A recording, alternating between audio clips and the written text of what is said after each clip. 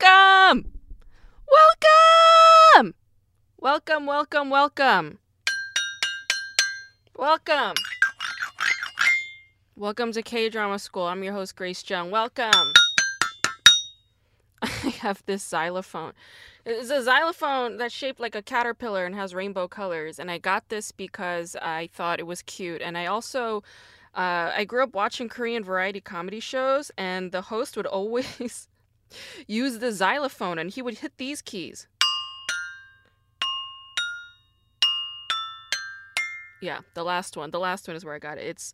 It's the red one, and then yellow, green, and then last one. Actually, these colors are very significant to me right now. The red one, I mean, what key is this? Is that do? So C, do, re, mi. This is fa, right? Do, fa, no, do, re, mi. Is it do, mi, do, re, mi, fa, sol, la, ti, do. Yeah. This is the reason why I never excelled in piano. Yeah, I never got it. It's not because I'm an idiot. It's because I used to take piano lessons since age 5, but my piano teachers used to hit me, right? Because I didn't know the keys and I didn't know how to read notes because I'm 5, right? So they would beat the shit out of me. And then I started taking piano lessons again in Brooklyn after I moved to the US, and my teacher was a screamer. She would scream at me all the time. And then one day she just sent me home. She was like, I don't think this is for you. But here's the thing. How can you excel at piano if you don't have a piano to practice on? Anybody who plays an instrument knows that the way to excel at the instrument is to have the instrument to practice on. Practice is what makes it perfect. And how could I not own a piano and get good at it? It's like expecting the impossible, right? I had another piano teacher. It was another friend's mother, and she used to scream at me and threaten me and all this shit. It was a nightmare. Piano to me is a fucking trauma. And so I have this xylophone only to honor my inner joy, which is, comedians like Yoo Jae-seok, all right? He would always have a xylophone and bang it around on television, and it would always crack me up. I'm like, what? Look at him. Look at him hitting these notes. And this xylophone, it has two sticks. I'm sorry if it's too loud for the listeners. I should be more mindful. I won't play it so close to the earphone. Oh my god, and the fucking notes are right here. Why am I trying to guess it? All right, so it's C, E, G, C. C, C, E, G, C. Those are the notes. Those are the 4 notes that I wanted to hit. C, E, G, C. Yes, I like those sounds because those are the sounds that were always played. It was also played on that variety show, a Korean variety show that was on for like decades, and it was basically a talent show, right? Like a live talent show that was recorded with a live audience, and like people from that local town or city would go, and then they would like present their talents as a singer or as a whatever. And the opening of that show would hit these notes. It would hit C, E, G, C. And then they would all like sing a song and dance. It was fucking awesome. It's awesome. And that's why I got this xylophone. And I bought it right as I was starting this podcast in 2021. And I never took it out to play with it here on the podcast. And I'm looking at my sound, the sound bars on my sound recorder, and it's like the bars are like crazy. It's like up and down from me hitting the xylophone. But it looks so cute. Yeah. I was walking this evening around my neighborhood as I do every day, and I finally saw, because I don't know if I mentioned, one of my neighbors in this neighborhood, they have a baby pet pig who hangs out in the front yard. Yeah, it's this black pig with a white stripe that goes down the center, and it looks like an Oreo, and it's so cute. It's like a baby pig, right? And the baby pig has a companion, which is a cat. So there's a cat and a pig that always hangs out in front of this house in the yard, and it's like, every time I go for my walk, I'm like, I hope the pig is there. I hope the pig and the cat are there. And tonight, the pig and the cat were there, but so was the owner of that house, this woman. Her name is Alexis, And I said hello to her, and I asked her for the names of the pig and the cat. And she was like, oh, the pig's name is Praline, and the cat's name is Pigeon. And I was like, thank you. Thank you for having these wonderful pets because I love seeing them when I go on my walks. And she was so nice, you know. So it was like nice to connect with a fellow neighbor. There was another neighbor named Justin who was across the street, and he was visiting Praline and Pigeon and Alexis with his two kids. So it was like a nice, like warm, you know, neighborhood bonding thing I did in the evening. And yeah, I loved that, you know, and I was just like, yeah, I wanna get more in touch with the joy center in my heart. And I was like re-listening to a podcast I did like a while ago with comedian Crystal Adams. If you guys haven't checked out that episode, my talk with Crystal Adams, please do, because not only is she a brilliant comedian who's like very funny and like one of the best comedy writers ever, but she's also incredibly wise. She's like one of the wisest, you know, comedian friends that I have. And the things that she says on the podcast are just so wonderful and heartwarming. And what she reminded me of in that podcast episode as I was re-listening to it is she reminds us all to embrace the whimsy. Yeah, because life can be serious. You know, life can be super serious. This past week, oh my God, I dealt with a lot of seriousness. Even yesterday I dealt with seriousness. And this morning I dealt with seriousness. And I was feeling super like vulnerable and raw and, you know, emotional and hurt. And, you know, just like very like in a tender spot. And I was like, what do I need right now? And what I needed was to see that pig and that cat and my neighbor, and I needed to bust out the xylophone so that I can embrace the whimsy, as Crystal Adams has so wisely advised us to embrace the whimsy. What's been going on, you guys? I went to see a doctor. I went to see two doctors this past week because I realized that I just haven't been taking myself to the doctor. Not only that, I've never established a primary care physician-patient relationship with any primary care doctors here in LA in the last 8 years that I've lived here, because I only worked with like nurse practitioners at UCLA.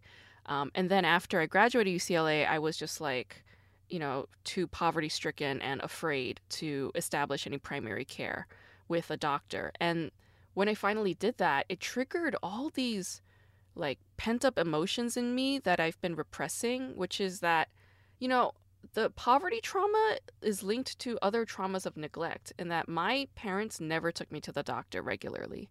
I remember in 4th grade, I fractured my wrist and I was crying, but the adults all told me to shut up and they left me alone in the room, and they didn't take me to the doctor, even though I was hysterically crying. And what happened to me was not something to be, you know, that wasn't something to, you know, treat lightly. I was in immense pain. Fracturing a wrist and spraining a wrist is extremely painful. I knew it wasn't broken, but I knew that this was a pain that was not like normal. And I used to fall and trip and like injure myself a lot as a child. So I knew that this was serious, but nobody around me took it seriously. And I realized that I had never ever taken my health seriously because of traumas like that. And I realized like, oh, I'm in my mid-30s and I don't have a primary care physician. You know, like I don't have somebody that I call my doctor. And I was like, that's not okay. That's not okay considering all the things that I've survived and the things that I'm currently facing and confronting, considering all the pain that I'm in. It was like so intense, this flood of realization and reckoning with myself. And so I, you know, was on the phone for 4 hours. I fought through the Medi-Cal bureaucracy bullshit, the healthcare bullshit in this fucking country. I fought through it for 4 hours. And I finally spoke to somebody who was able to help me, and he was able to do the impossible, which was get me an appointment this week. Yeah. So I called on Tuesday and I was able to get an appointment on Friday. That's like an impossibility. That's so rare, because the first appointment I should have gotten, and that other people were saying, was not going to be until September. So I took myself into the doctor. I mentioned my full history, which I'd never done this before. I never went to a doctor and gave them my full medical history, including all of my trauma histories. I've never done that. And so all these things that I was doing, I was just like confronting the guilt, confronting the shame, confronting the ignoring, confronting the repressing, confronting my caretakers who were also my abusers, confronting all of this stuff. And took myself in, told my doctor my full history, and she was so amazing. She was so gracious. She acknowledged what I survived, and she said to me, "You've been through a lot." That's what she said. And I just needed to hear that from a medical professional. I needed to hear it because I needed to feel like I'm finally taking care of myself and that I'm finally being taken care of. And I said the same thing to my psychologist, during therapy. I was like, I've been minimizing my health and my ailments for way too long, and it's upsetting me because it's conflicting with my priority, which is self-care. And how can I say that I am in an act of self-care when I'm ignoring my health issues? And, she was just like right there with me. And she was like, self-love is when we take care of our bodies. And I was like, thank you for that reminder. And then I was able to book an appointment with a holistic doctor. Now, I believe in Western medicine and why it's important. And I came to realize why Western medicine has progressed so far, especially in America. And it's because America has been involved in many, many wars. Yeah, since like the beginning, since the conception of America, it's been involved in endless, countless wars. And it's still like, it's still waging wars here and there. American U.S. military bases are all over the fucking globe. So if that's the case, then, America is still in a state of war. Considering all the wars that America has gone through, they have a Western medical history and skill that they've developed to treat war, to treat busted, broken, blown off limbs, right? They like when it's like a bodily emergency where there's blood gushing and they need to be it needs to be intravenous, or there needs to be extreme measures taken to stop stuff like cutting things out or blocking things or blah, blah, blah. That shit, America is really great at it. Yeah, because of all the wars. However, when it comes to things like getting the body back into its state of equilibrium, yeah, Americans, like Western medicine, is terrible at that. Terrible, terrible, terrible. And my condition right now, even though I have like these extreme physical ailments like that I need help with from a Western doctor, there are other issues that Western medicine cannot address, and that is like the flow of qi, or qi as they call it in Chinese, but like the flow of energy, feeling like I don't have a constant weight or burden on my chest and throat and in my neck and in my back. What do I do about that shit? What do I do about symptoms that have no explanation from Western doctors? What do I do about that shit? So I took myself into a holistic doctor. Very trustworthy man, came, highly recommended. I went in and I felt good, and he took care of me. He took really good care of me. And I've always been reticent to see a male doctor given my, rape trauma history. But with this guy, I felt totally safe. And I was upfront to him about all of my traumas, including my rape trauma. And he was very, very, considerate of that. And he would tell me, like, if there's anything that makes you feel uncomfortable, please don't hesitate to speak up. And he was like, and I'll be very careful. There was trust being established as we were moving forward on my treatment. So all this is to say that I am still in a place of tenderness with myself right now. This is the most emotionally raw and open and vulnerable I have ever been in my entire life. That is my absolute truth. And I don't know how long this will stay, but I know that this period is definitely making me stronger. What I will also say is that I have zero fear while confronting my past traumas right now. And I have zero fear while taking care of my body so that I could get to a place of optimal health, where I can get to a place where I don't feel sad about how I am doing physically and mentally and emotionally and spiritually. Yeah, all of that. So I feel strong in that regard, in the sense that I have zero fear encountering my past, encountering my present, and encountering my future. Zero fear. That is my God's honest truth. And that is a miracle because fear, right? Fear has always been the problem.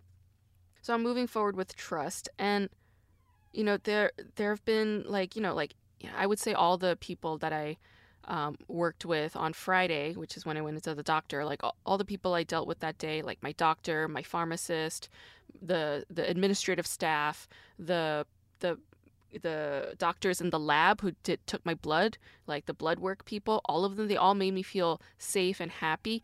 Oh my gosh. Also, you guys, my primary care physician is at the LGBT center in Hollywood. That's just the one that I was assigned to by my, healthcare, my insurance. And that place is a wonderland, okay? Like the waiting room, they were playing Jurassic Park. I'm not talking about the shitty Jurassic Park stuff that they've been doing lately. No, I'm talking about the original Jurassic Park, Jurassic Park 1. All right, they were playing Jurassic Park 1, the first original Jurassic Park, the Steven Spielberg film. They were playing that in the waiting room. Yes. Oh, yeah. After I checked in, that was playing. And I turned to one of the guys in the waiting room. I was like, "Are they playing Jurassic Park?" And he was like, "Yeah, classic." I was like, "This is beautiful." I was having a ball in the waiting room at the clinic. Who has a ball in the clinic, in the waiting room? Ah, yes, play Jurassic Park. That'll change everything. And then I, had my appointment with my doctor, and then I had to wait 1 hour because I was going to pick up my prescription, which is downstairs. So they were like, "You have to wait 1 hour." I was like, "Okay, no problem. I'm happy to wait," because I was upstairs waiting while watching Jurassic Park 2. Yes, Lost World. I was watching it. It was so fun. It was great. Oh my gosh, you guys. I'm genuinely like in a happy zone. Like even though when I met with these doctors on Friday and I was establishing primary care and I was establishing my history and we were, discussing how we were gonna, handle my treatment, right? Like serious stuff. Whenever they asked me, "Do you feel safe in your home?" I was like, "Yes." And when the holistic doctor asked me, "What is your quality of life?" I was like, nobody's asked me this question before. And I took a moment and I thought about it. And I said to him, I'm happy with my life. That's what I said. I was like, I'm actually genuinely happy with my life. And, he and I just like kind of bonded in that moment very silently. Yeah. Because I know I've been through a lot. As my physician agreed, affirmed with me, she's like, "You've been through a lot." And my holistic doctor said the same thing. He was like, "Considering what you've survived, you're actually very healthy." And I was like, "Yeah, that's because, every day." And he was like, "You do the work." I was like, "I do the work. Every day I do the work. I journal every single day. I walk every single day. I do yoga every single day. All right. I do some kind of artistic creative thing every single day. I meditate every single day. I pray at my altar every single day. If I'm having a particularly rough day, I'll listen to Dharma talks given by Tara Brach." And for those of you who are into Buddhism or meditation and mindfulness, I really recommend Tara Brach. She's a psychologist who is also a Buddhist teacher. And she's been through a lot. Wow, read her article in The Guardian and read her books. I love Tara Brach. She's like one of these figures in this world where I'm like, thank God she exists on this earth. Yeah. So I listen to Dharma talks. But my point is, I do all of this because I don't want to be in pain, right? And I've been doing this. I've been doing this all along, and I'm exhausted. I'm exhausted, and I want more support. I need more support and care and help. And I'm glad I reached out and I met with these doctors. And I'm glad that I'm finally paying attention to my body. And I'm also glad that I'm paying attention to my anger, because my anger has been demanding this for very, very long. And I just took a moment to like sit with myself and apologize to myself and say, "I'm sorry for not taking you to the doctor. I'm sorry. I'm sorry for ignoring all of your pain. I'm sorry for not listening to you, even though you've been raging out every single day, demanding me, pleading with me to do something about this agony." And I was like hysterically crying while comforting myself. Yeah. So I went through that. I went through that ritual. And I also want to give a shout out to my friend, Lisette, who's been like this sturdy rock for me the whole week. I was having a really rough week. I was on the brink of having a mental breakdown on Tuesday, and I just reached out. I called her, and she was so gracious and so loving and checked in with me every single day of the week. And I can't tell you how lucky I am to have an angelic friend like her, somebody I've known for a very long time. And I hope all of you guys have a sturdy ally and a kin like that, somebody in your life, whether it's a person, whether it's, another being. I hope you have that because it's important and we deserve it.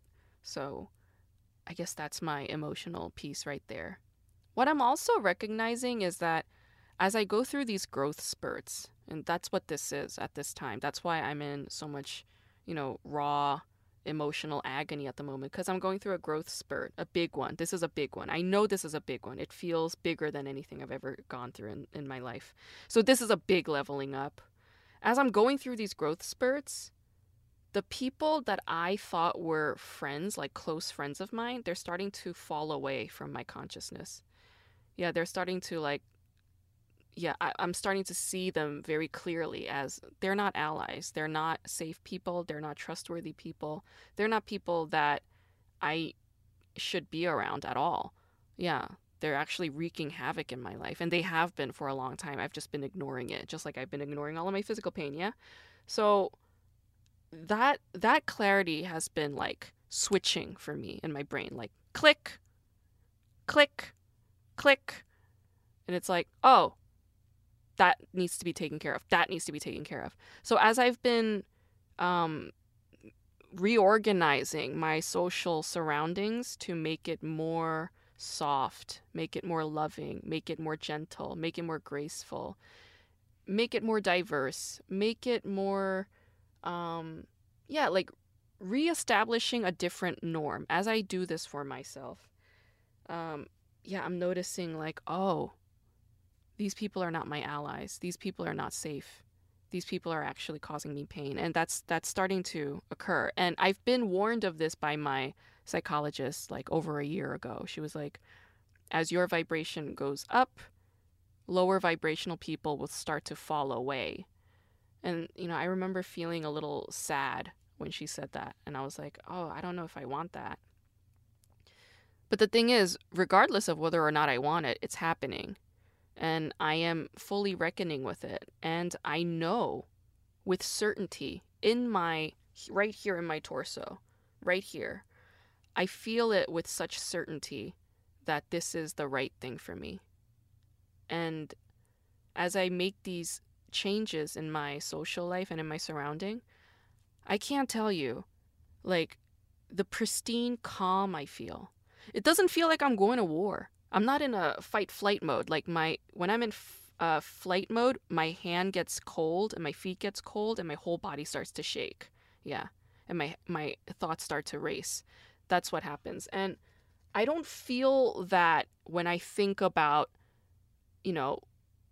or reorganizing my relationships and letting some people exit while bringing some other people closer. Like, I don't feel that rush of flight in my system. But I have been dealing with that flight in my system in reaction, like retaliatory reactions from those people, these toxic people that I am, asking to leave my life.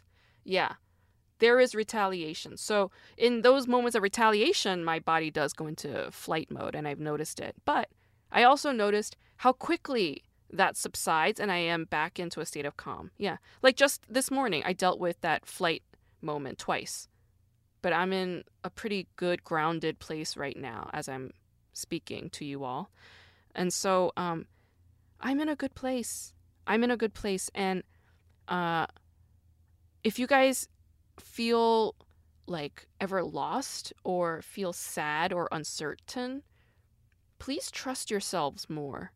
Yeah, that's the only thing I want to say about that. Just trust yourself. Trust your gut. Trust your gut. Don't ever let anybody make you feel like you don't have a gut or like your feelings are not to be trusted. No. Trust your feelings more than anything else. Your feelings communicate to you all the information that you need.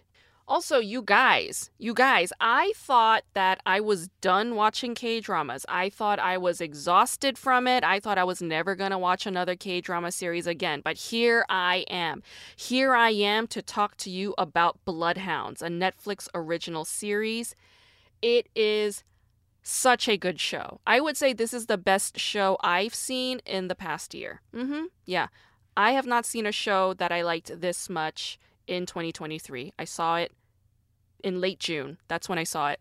Bloodhounds, Netflix original series based on a webtoon written by artist Jung Chan.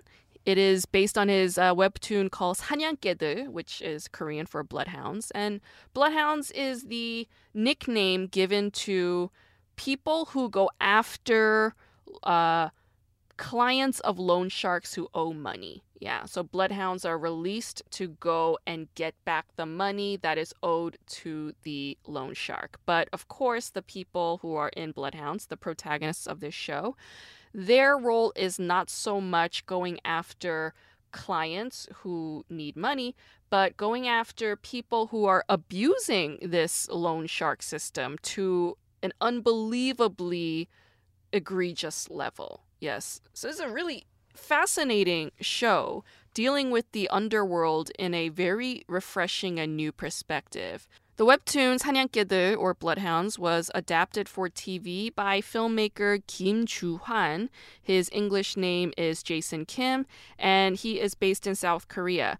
He made films like Midnight Runners, he made The Divine Fury, he made The Heart Puppy, starring some very big names like Cha Tae-yeon, Yoo Yeon-seok, Park Seo-joon, and Kang Han-eul. And what I love about Bloodhounds is that it features two fairly new up-and-coming actors who are very, I mean, they're working a lot, whatever, but they're still fairly new and up-and-coming, and that is Woo Do-hwan and Lee Sang-hee. Yeah. Woo Do-hwan, we've seen, I remember him from the show King Eternal Monarch. Like, again, it's a terrible show, but he's in it, and I remember liking him a lot. He was also in that show Save Me. Yeah, but in King Eternal Monarch, I remember Woo Do-hwan played like a very serious and hyper-masculine and reserved character because he was like the protector of the king, and he's like so like quiet and like uptight. He's very uptight. But in Bloodhounds, Woo Do-hwan is completely different. He's like such a tender heart, soft as pudding, like naive, sweet, idealistic. He just has this innocence that he's desperate to preserve and has the biggest heart ever. And it's just like really sweet watching this sweet, tender, boyish guy in a show that has a lot of violence. I really liked it. I think more of these K-dramas that are like hyper masculine and violent, they need more heart. That's really the only way to make a show work, okay? So if you're gonna make a show or a movie that's all like action and violence and blah blah blah, go ahead and do it. Do it up. But please don't think that removing tender, big heart-opening moments, like excising that, won't make it a better show or movie. It's gonna make it worse. Add more heart. Yeah. This show felt balanced to me because it did a lot of that heart-opening work. Yeah, a lot of heart chakra shit in there. Yes. The actor Lee Sang-hee, who is playing Woo Do-hwan's opposite, is from, we saw him in Hometown Cha-Cha-Cha. He was also in that show I love called When the Camellia Blooms, and he was also in Prison Playbook. So, like Lee Sang-hee, he's like done some work, but he's always done supporting actor work. And he's playing a lead on this show. And I loved Lee Sang-hee on this show. He was like the perfect thing to have on this show. And Woo Do-hwan, Lee Sang-hee, amazing chemistry. Amazing on-screen chemistry. This is a buddy series, and the two of them just match beautifully. And I really loved the homosocial, like queer undertone that was like whirring throughout the show the whole time. Like, if you've seen the opening of episode 7 on this show, it is the most homoerotic opening sequence I've ever seen in a Korean drama ever. Like, even watching two guys like fucking on screen would not have been as homoerotic as the opening sequence of episode 7 of Bloodhounds between Woo-do-han and Lee. Yeah. Yeah. It's so gay. It's so beautiful. Check it out, okay? Because they're like really super buff. You got these buff ass sexy Korean dudes and they're sweating. They're like glistening sweat. And they're wearing these like super short shorts that they wore when they were serving in the Marines, right? It is so gay. Like they're like lifting weights and they're like throwing basketballs on one another's stomachs. It's so gay and hilarious. I love it. I love it. It's awesome, okay? And then you have actress Kim Se-ron who plays this like hard badass role, and that was like very new for me because I remember seeing Kim Se-ron in a movie written and directed by Uni Lecomte, who is a French-Korean filmmaker. She's a Korean adoptee in France, and she made this film called A Brand New Life, which went to Cannes. It was executive produced by master filmmaker, art house filmmaker Lee Chang-dong. And it's a beautiful, beautiful film, A Brand New Life. Check it out if you haven't seen it. So Kim Se-ron made her film debut in the year 2009 with A Brand New Life. Then Kim Se-ron was in a film with Hallyu actor Won Bin called The Man from Nowhere, aka Ajashi, and it was like this super violent movie that broke domestic box office records because Won Bin is a huge, huge star, and Kim Se-ron was the little girl that was being rescued by him in that movie. And then Kim Se-ron was in a costume period piece called Secret Healer, which I could not finish watching because Kim Se-ron was only 16 years old when that show was on air, and she plays like the opposite of a male co-star who is twice her age. And it was just like too creepy for me to be watching this. I was like, this isn't right. So it was like triggering, creepy. I stopped watching it. But that does not mean I don't love the actor like Yoon Si-yoon. I love him. I think he's a great actor. I think he's a really lovable guy. I just thought it was like a really bad production decision. Like, don't put a fucking teenager who is 16 years old to play the love interest of a grown man on TV. No, that is a no for me, okay? Kim Se-ron in this show, Bloodhound, she plays Cha Hyun-ju, and I like her character because she's like this badass who goes and like, you know, tears all these guys a new one. But I also love her because Hyunju is my Korean name. Yeah. So it was like nice to hear my name being said in a K-drama. It's just like, it brings me a warm, fuzzy feeling. Yes, I like it. It makes me happy. So Cha Hyunju, she's an orphan, and she was adopted by Choi Tae-ho. So Choi Tae-ho is her adoptive grandfather. He's like this really rich guy who is also a benevolent man, but he used to be a loan shark. That is how he made his riches and wealth initially. And Choi Tae-ho is played by the amazing veteran actor Ho Jun-ho. And Ho Jun-ho, he's been in show business like forever. He comes from show business family, like his father is an actor. And I remember seeing him in the early 90s. I was a kid and I was watching a Korean variety show. And Ho Jun-ho was in this variety show promoting his musical because he was in a musical playing Beast. It was like an off-Broadway musical remake in South Korea of Beauty and the Beast, and he was playing Beast. And I remember seeing his face like made up as like Beast. He was wearing makeup, and he was like distorting his face and distorting his voice so that he could play, like, embody the role of Beast. And I remember thinking like, wow, he's an amazing actor. Like, I remember thinking that. I was like 5 or 6 years old when I saw this, and I just remember just like appreciating what a great actor he is. And then a few years later, I saw Ho Jun-ho in a K-drama. It's like a late 90s K-drama called 보고 또 보고, See and See Again, which is like this long, like, serialized K-drama. It has like over 100 episodes or something. And Ho Jun-ho plays like one of the male leads on that show. And I just remember thinking like, wow, he's such a great actor. Yeah. Because like, if you see his face, he's not a handsome face. He doesn't have the face of somebody you would think like, oh, this is like a handsome male lead. No. But despite his looks, he used his talent to always play a lead. He's played a lead many, many times throughout his life. And it's just a testament to be like, yeah, in the shallow show business industry where your face is your resume, um, that is not a hard and fast rule. Yeah, you could look however you want and you could still kick ass and destroy and dominate by having and honing this talent. And that is what Heujuno did. So I fully appreciate whenever Heujuno shows up in a K-drama. And I loved his character because it's like he's so full of heart. But he's also vulnerable because, he has this regret of letting that bastard Kim Myung-gil like continue to thrive. He never confronted that past. So he's trying to make amends by confronting that past. And he does it. He follows through.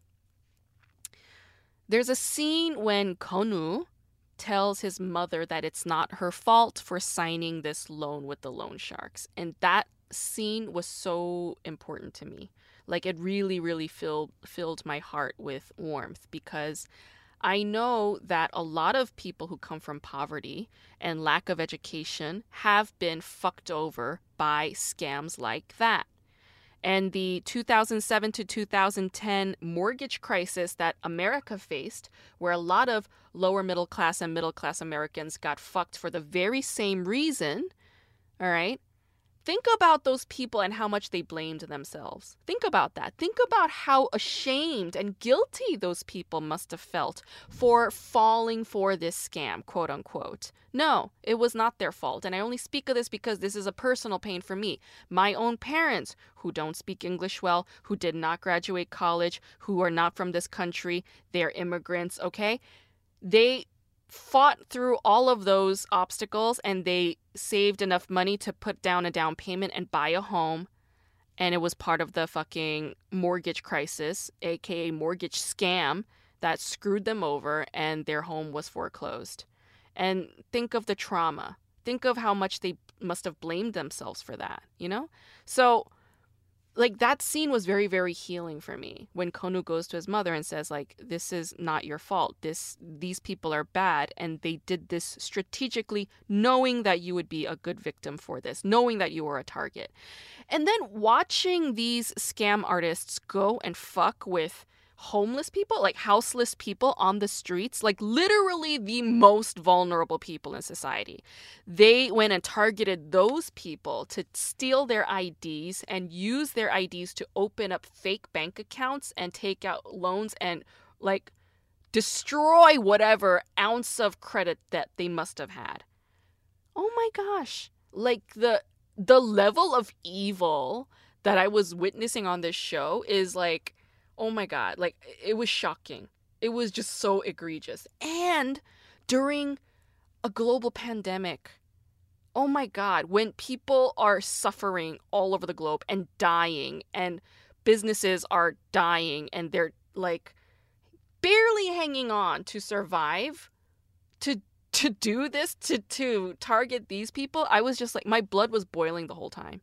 My blood was boiling the whole time, but at the same time, I was like, this show is giving me a recognition and acknowledgement. And if I feel it, that means a lot of other people feel it. And I thought Bloodhounds, I was like, you have my respect. You have my attention. You have my respect and attention. And that is why I was able to watch all of it. I was able to watch all of it in just a few days, and I am so happy to be talking about it with you all right now. The other thing I loved about Bloodhounds is watching Siwon play that asshole chaebol, Minbum.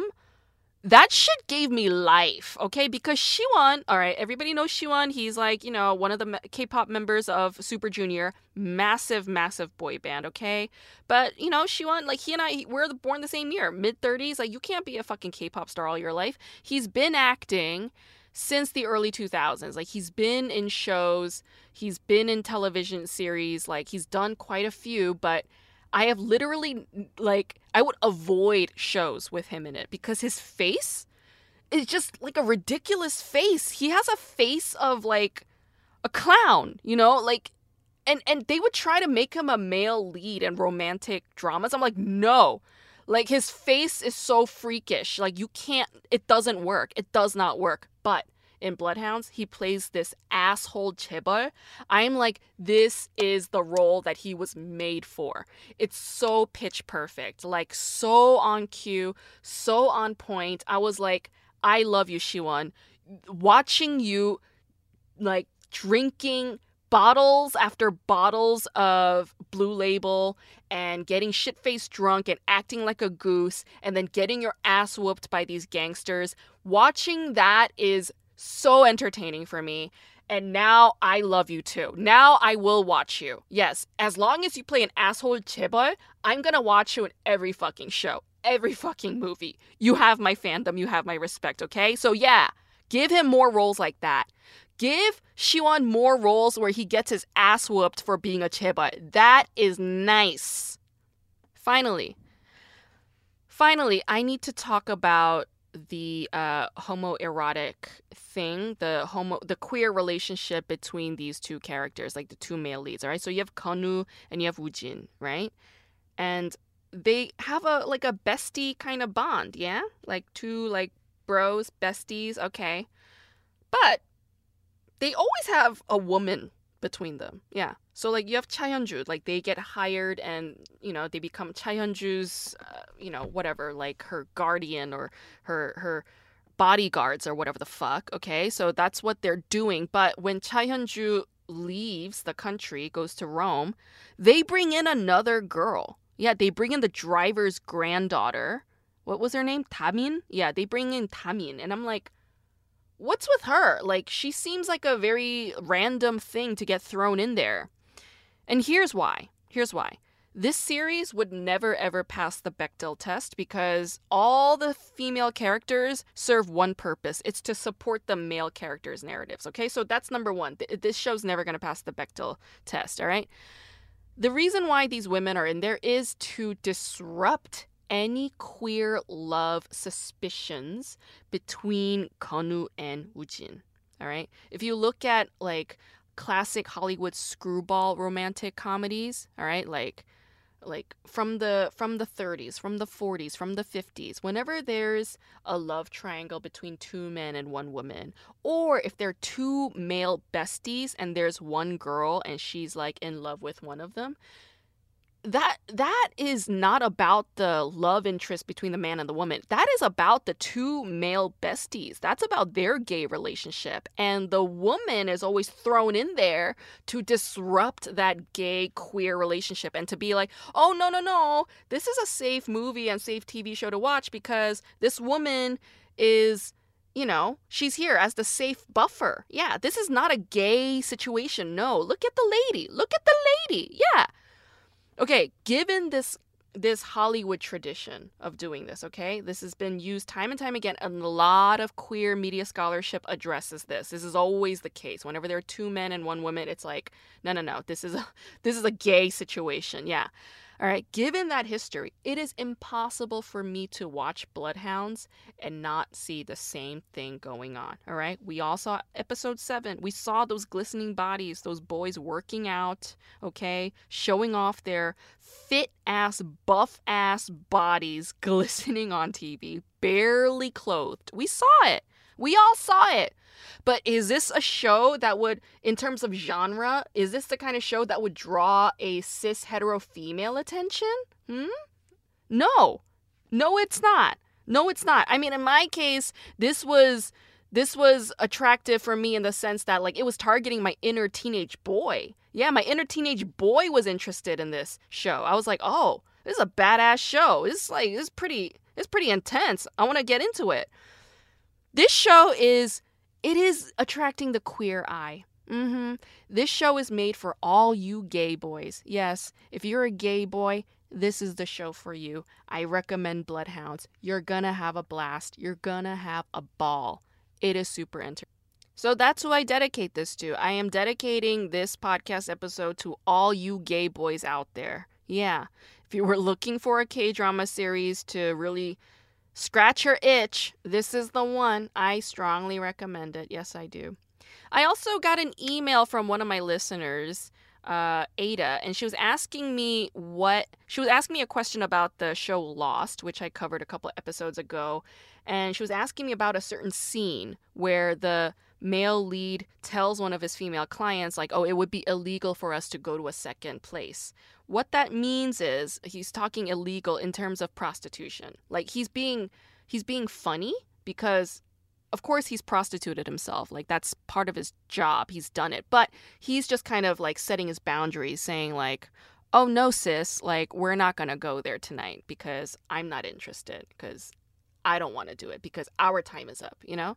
So like that's the reason why he says it would have been illegal. Also, maybe like another way to read it is it would have been illegal in that their allotted time for what he's been paid for is now over. So to go past that time, it would be illegal in that, you know, it's not a fair transaction. But the illegality, he's talking about the fact that she wants to sleep with him, pay for sex. That's the illegal part that he's talking about. So yeah, like the narrative, the talk, the exchange in the conversations, it's very, very coded.